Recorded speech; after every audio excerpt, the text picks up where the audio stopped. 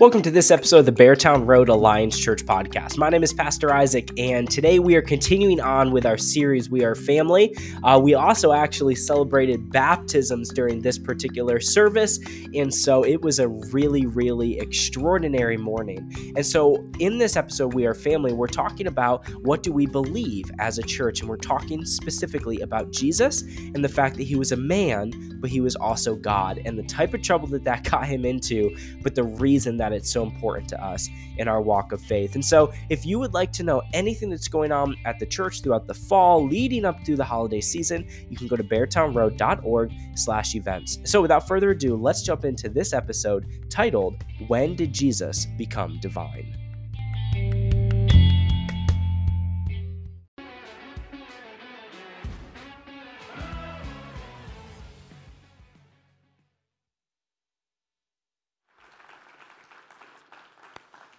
Yes, it was great to leave the building. It is good to be back in the building this morning, worshiping the Lord with you. But I do want to say a huge thank you to the trio, the three musketeers who really made Church Leave the Building possible. This is Tracy, Sarah, and Courtney, who worked for like 3 or 4 months to be able to pull that off. 28 projects, over 350 people. It was extraordinary. So thank you to the three of you. And I know there were several of you that did quite a bit of organizing and purchasing, and it was just an extraordinary effort. So thank you for that. We are in a series called We Are Family. Let's try that again. We Are Family. It's been a few weeks since we've done that. And in this series, we're talking about this is what we do and this is what we believe, or this is what we practice and this is what we believe. So we are a church of small groups. We are a church that serves one another on a ministry team. We are a church that prays for healing. We are a church that believes and supports global missions. And we are a church that does local outreach, as we did last week. And 2 weeks ago, today, and then in a couple more weeks, we're going to talk about what we believe. 2 weeks ago, we talked about the fact that we believe that the Old and New Testaments are, in fact, inspired by the Holy Spirit, that they are reliable. And today, we're going to talk about this one profound, amazing truth, that is Jesus Christ is the true God and true man. He is the true God and the true man. And I want to try to answer 2 questions for us. Number one, was Jesus in fact divine? And if the answer to that is yes, then why is Jesus' divinity important? So was Jesus divine?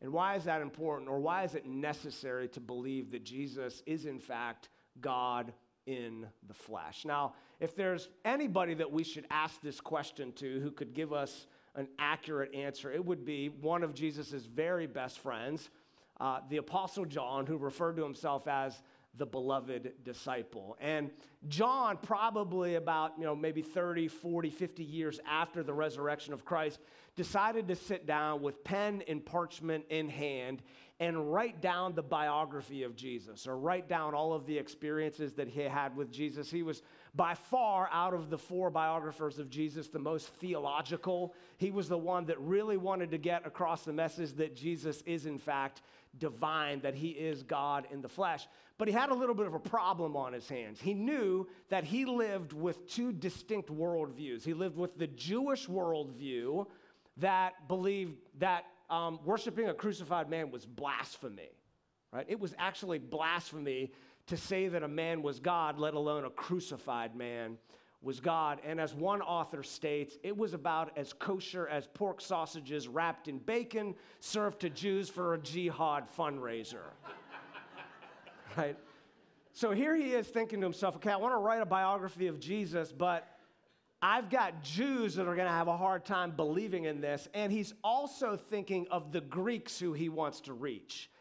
And one author said this, that except for Seneca, all of the ancient Greek and Roman writers insisted on the absolute separation of divinity, leaving man in his misery without remedy. In other words, if you're a Greek person, God cannot become human, and a human cannot become God. So here's John sort of with, the Jewish mindset over here and the Greek mindset, and he's trying to communicate to them the truth about who Jesus is. And I just imagine that as he's sitting there thinking about how he's going to explain this, and under the inspiration of the Holy Spirit, he thinks back to the very beginning of the Bible. Genesis chapter 1, which was written to the Hebrew people. It was part of their Jewish text.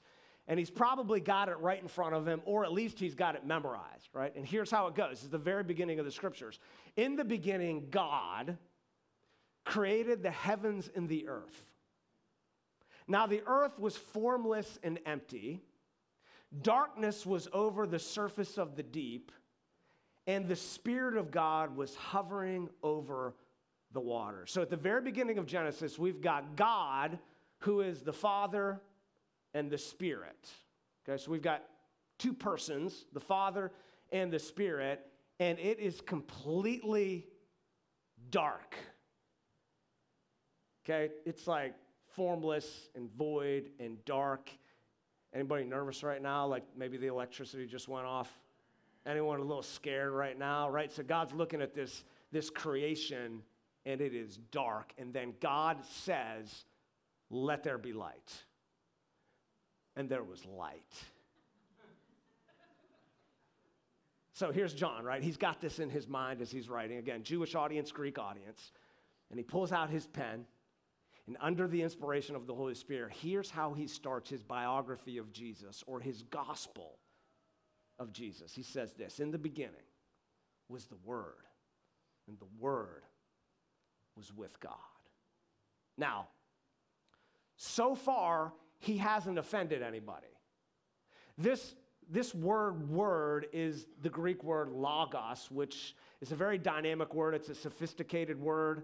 In the Greek, it's got all kinds of different meanings. In the same way as in English, the word has lots of different meanings. To quote real-life English, word is a dynamic and a colorful word. We use the word all the time, right? Let me just give you a few examples. How many of you, when you walked in this morning, the welcome team went up to you and said, "Word up, dog"? Or like your kid got an A on their test and you were like, "Word." Maybe that was like the 1980s, right, when we used to say that sort of thing. Or how about this? "Give me your word." Hey, word on the street. Just say the word, and I'll be there. In other words, hey, can I have a word with you? Don't put words into my mouth. Preach the word. I am at a loss for words. Hey, in your own words. Oh my word, right? And kind of goes on and on. We use the word in all kinds of different ways. Well, again, in the Greek, this word is a bit sophisticated. So I'm going to need you to put your thinking cap on right now as I try to tease out what the word logos means, right? The word is the Greek word logos. It's a very common Greek word. It's used 329 times in the New Testament, and it's translated word, saying, statement, speech, or message. This word logos was used by a Greek philosopher by the name of Heraclitus, who used the word logos around 600 BC. So this is a very old word. It's been around for 600 years prior to John's writing. And it means this: it is the divine reason or plan which coordinates a changing universe, right? It's the reason, or it's the plan, or it's the design to coordinate a changing universe. We use the term sometimes, hey, this is part of God's plan. This is part of God's logos. It's the word that sort of coordinates this changing universe. Now, the word, which is the word logos, there's a word that comes from it called logikos, which means reasonable. It's where we get our word logic, the English word logic, which simply means reason, right? So if you've grown up, if you're a parent right now of like a 2-year-old or a 3-year-old, and one day you catch them taking Sharpies and writing all over the wall, I don't have any experience with this, but I've heard that sometimes they get into stuff, and you look at the wall, and you're like, okay, can you please give me the logikos behind this amazing piece of art, right? Can you give me the reason or the logic behind why you do what you do? Or tomorrow you're going to go out in the parking lot and you're going to see all these different trunks. And some of you are going to go up to a trunk and you're going to be like, that is really cool looking, but I have no idea what it means. Can you please explain the logic? Can you please explain the logikos behind your piece of creation? So the logos it's the reason, it's the plan, it's the foundation upon the coordination of the universe. Right? So here's what John's saying. In the beginning was the logos, the plan, the reasoning, and the Word was with God. Now, so far, he has not offended anybody. Because the Jews are thinking to themselves, okay, Psalm 33:6 says, and the word of the Lord created. So the Jews are cool with this so far. And the Greeks are thinking, well, yeah, that's fine. I mean, the Logos is kind of an impersonal being, right? The gods, whoever they are up there, there's this one God that they believe created the heavens and the earth by his word. There's all kinds of different gods. So you haven't really offended anybody. And now John is about to drop the bomb. He is about to say something that is so utterly offensive to the Jews as well as the Greeks, but he believes that this is really true. He's experienced this in his life, that the word, the Logos, literally has changed his life, and so he says this, and this is huge. The Word was God. The Logos was God. And it's not just a reason, it's not just an idea, it's a He. He was with God in the very beginning.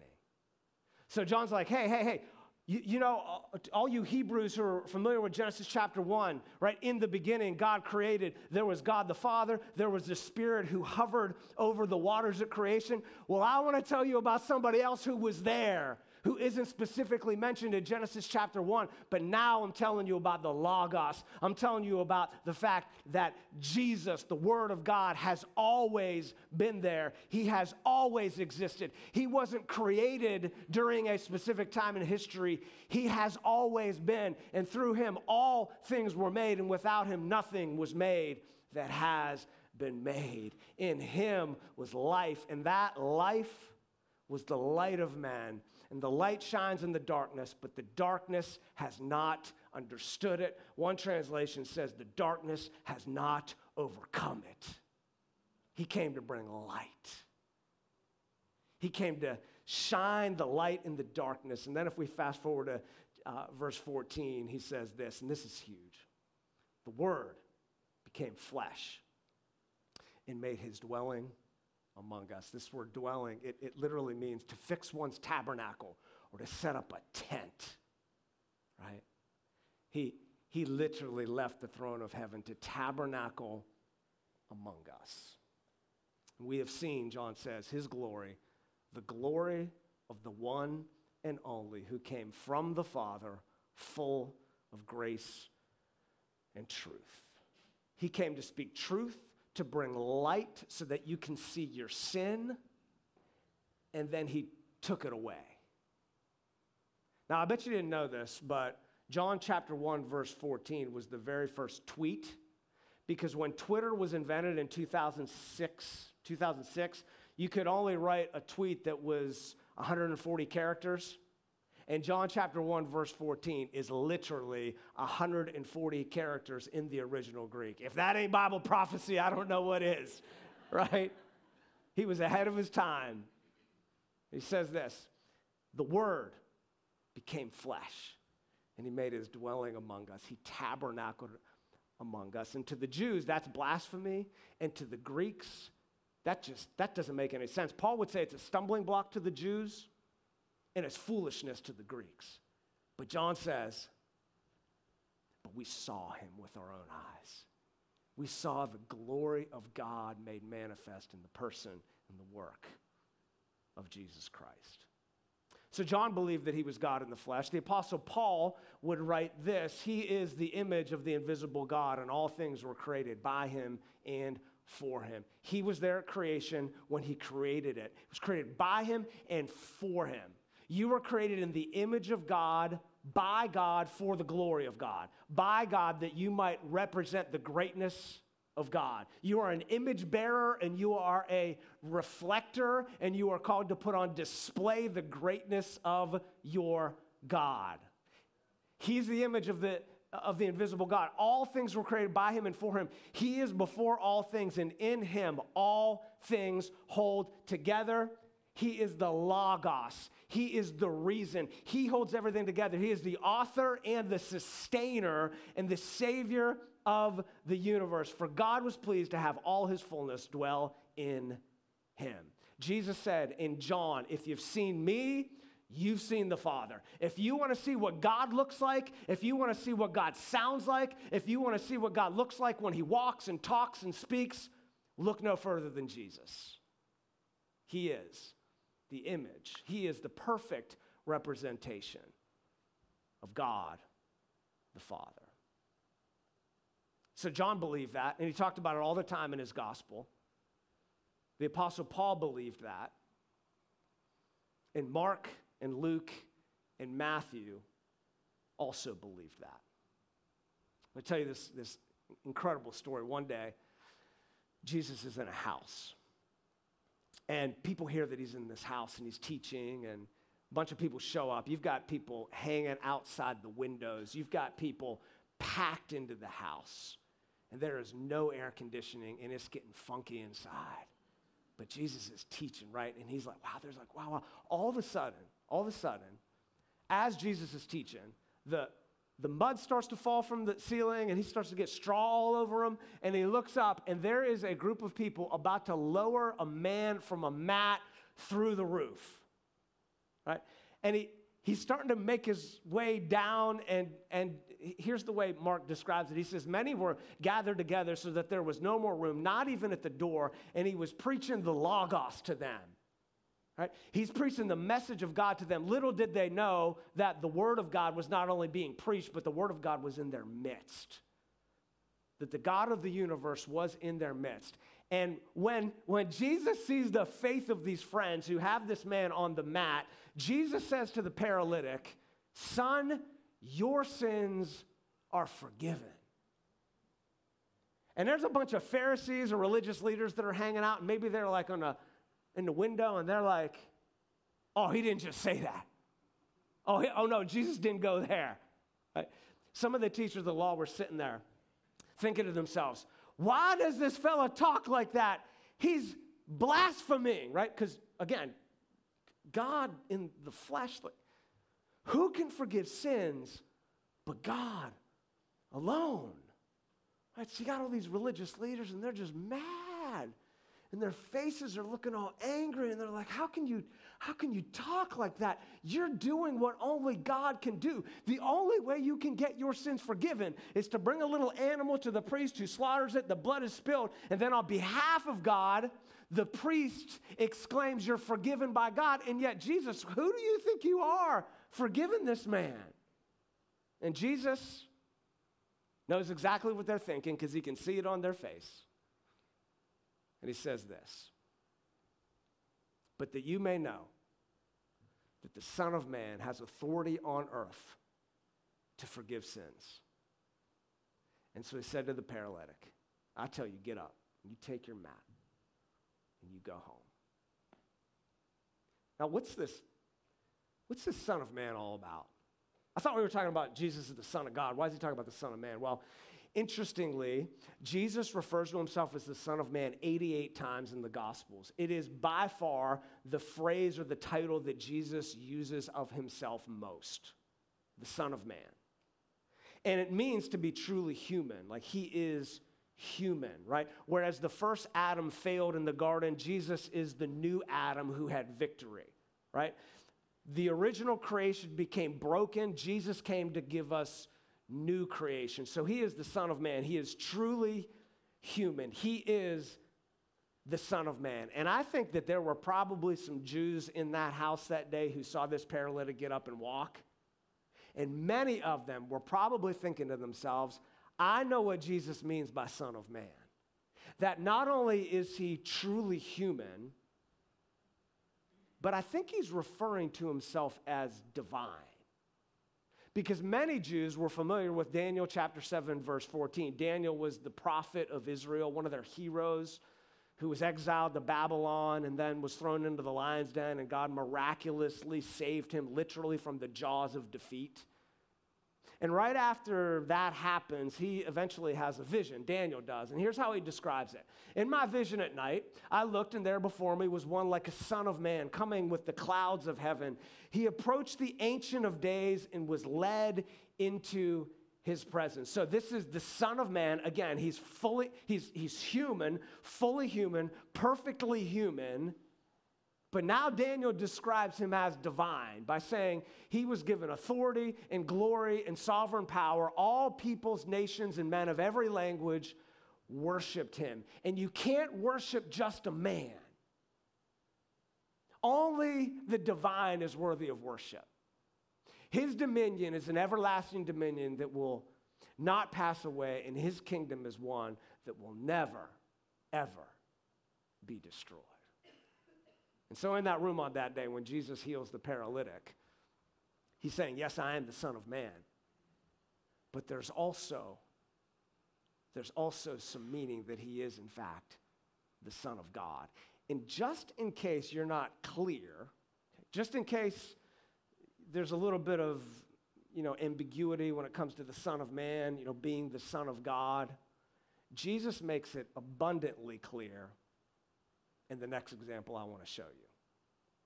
So, Jesus gets arrested in Gethsemane, and he gets taken to the high priest, the Sanhedrin. 70 religious leaders are gathered together, and they're like, we got to get Jesus because they're thinking to themselves, we're jealous of him, and we got to get him. So they invite all these people to come, and all these people give false testimony. They start telling stories about Jesus, but their stories don't match up. And Caiaphas, the high priest, is thinking to himself, we might not be able to get Jesus because nobody can come up with a coherent message as to why he deserves to die. So Caiaphas decides to go for the jugular. Caiaphas decides to pull out the trump card. And in this moment where Jesus is enchained, he's already been beat up by the mob of the religious leaders as they arrest him and bring him before the high priest. And so the high priest decides to go to the jugular, and he looks at Jesus, and this is his last chance to get him where he wants him. And he says to him, are you the Christ, the Son of the Blessed One? In other words, are you the Messiah, the Anointed One, the Son of God? And Caiaphas is a little bit nervous, and he's like, come on, Jesus, you can say it. You can say it. And Jesus knows in this moment, his fate has been sealed. And he says, I am. Which is a divine statement. I am. Just like when Moses met with God at the burning bush, and God said, I am. Jesus says, I am. And you will see the Son of Man sitting at the right hand of the Mighty One and coming on the clouds of heaven. And Caiaphas gets this look of anger, right? And he tears his robe. And even though on the outside he looks really mad, on the inside he's like, yes, I got him. We don't need any other testimonies. You heard him. And he rips his clothes and he says, you have heard this blasphemy that he has claimed to be God. And they strike him in the face and they spit in his face. And if it weren't for the Romans, they would have stoned him on the spot. But instead they decide to hand him over to the Romans, who have their own version of stoning, also called crucifixion. And they crucify Jesus under the pretense that this man has claimed to be God in the flesh. So John believed Jesus was divine. Mark and Matthew and Luke and Paul all believed that Jesus was divine. The question I want to kind of end this with is simply this. Why does this matter? I mean, why are we talking about this? Like, Christmas isn't for 56 more days, right? Now you're all a little bit more stressed, aren't you? You're like, oh, great, I was feeling this. Now, geez, Christmas isn't 56 days. We talk about this during Christmas. Why are we talking about this right now? Right? Why is Jesus' divinity important? Why does this matter, right? I mean, y'all, like, you're in high school. Why does this matter? You got things you got to worry about in high school, or you got kids that you're raising, or you got issues at work. Why does it matter that Jesus was divine? Couldn't he have just been a really, really good man or a prophet who spoke the accurate words that, why does it matter that he was divine? There's 3 reasons. Number 1 is because he's the perfect prophet, perfect logic.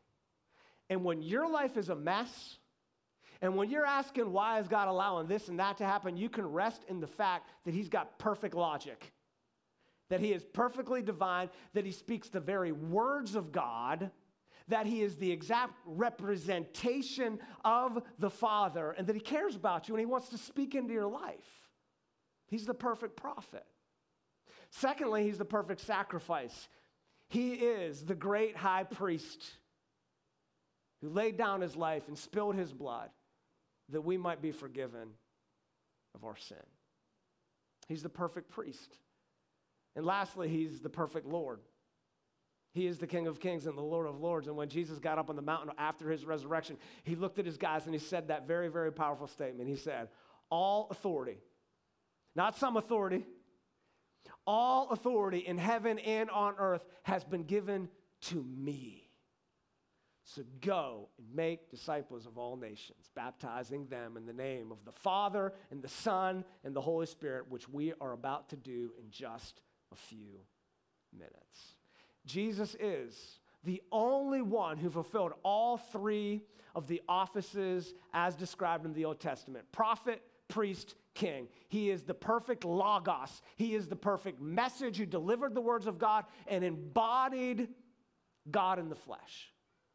He's the perfect sacrifice who laid down his life that we might be forgiven. And he is the Lord of all. And as Paul said, you're not your own anymore. You were bought at a price. So honor God with your body, because he's worthy to be worshiped, because he's not just a man, though he is the perfect human, but he is God in the flesh. And he has tabernacled among us.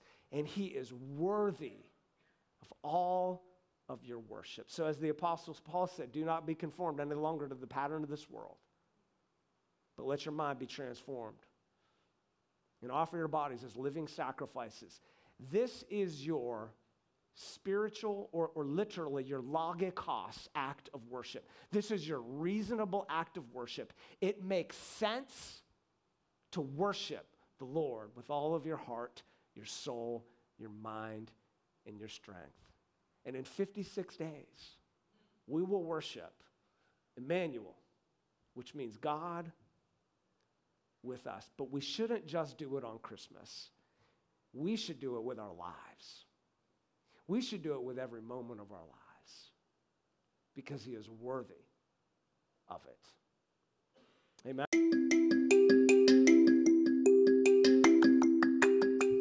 Well, I do hope that this message has been an encouragement to you, that you have found yourself empowered and able to better understand what it means that Jesus was God, because that's really what our faith rests on, is that Jesus was God, and because he was God, he was able to die for our sins. When he came back to life, he liberated us and gave us salvation. So until we're together again, I simply want to say thank you for joining in on this episode of the Beartown Road Alliance Church Podcast.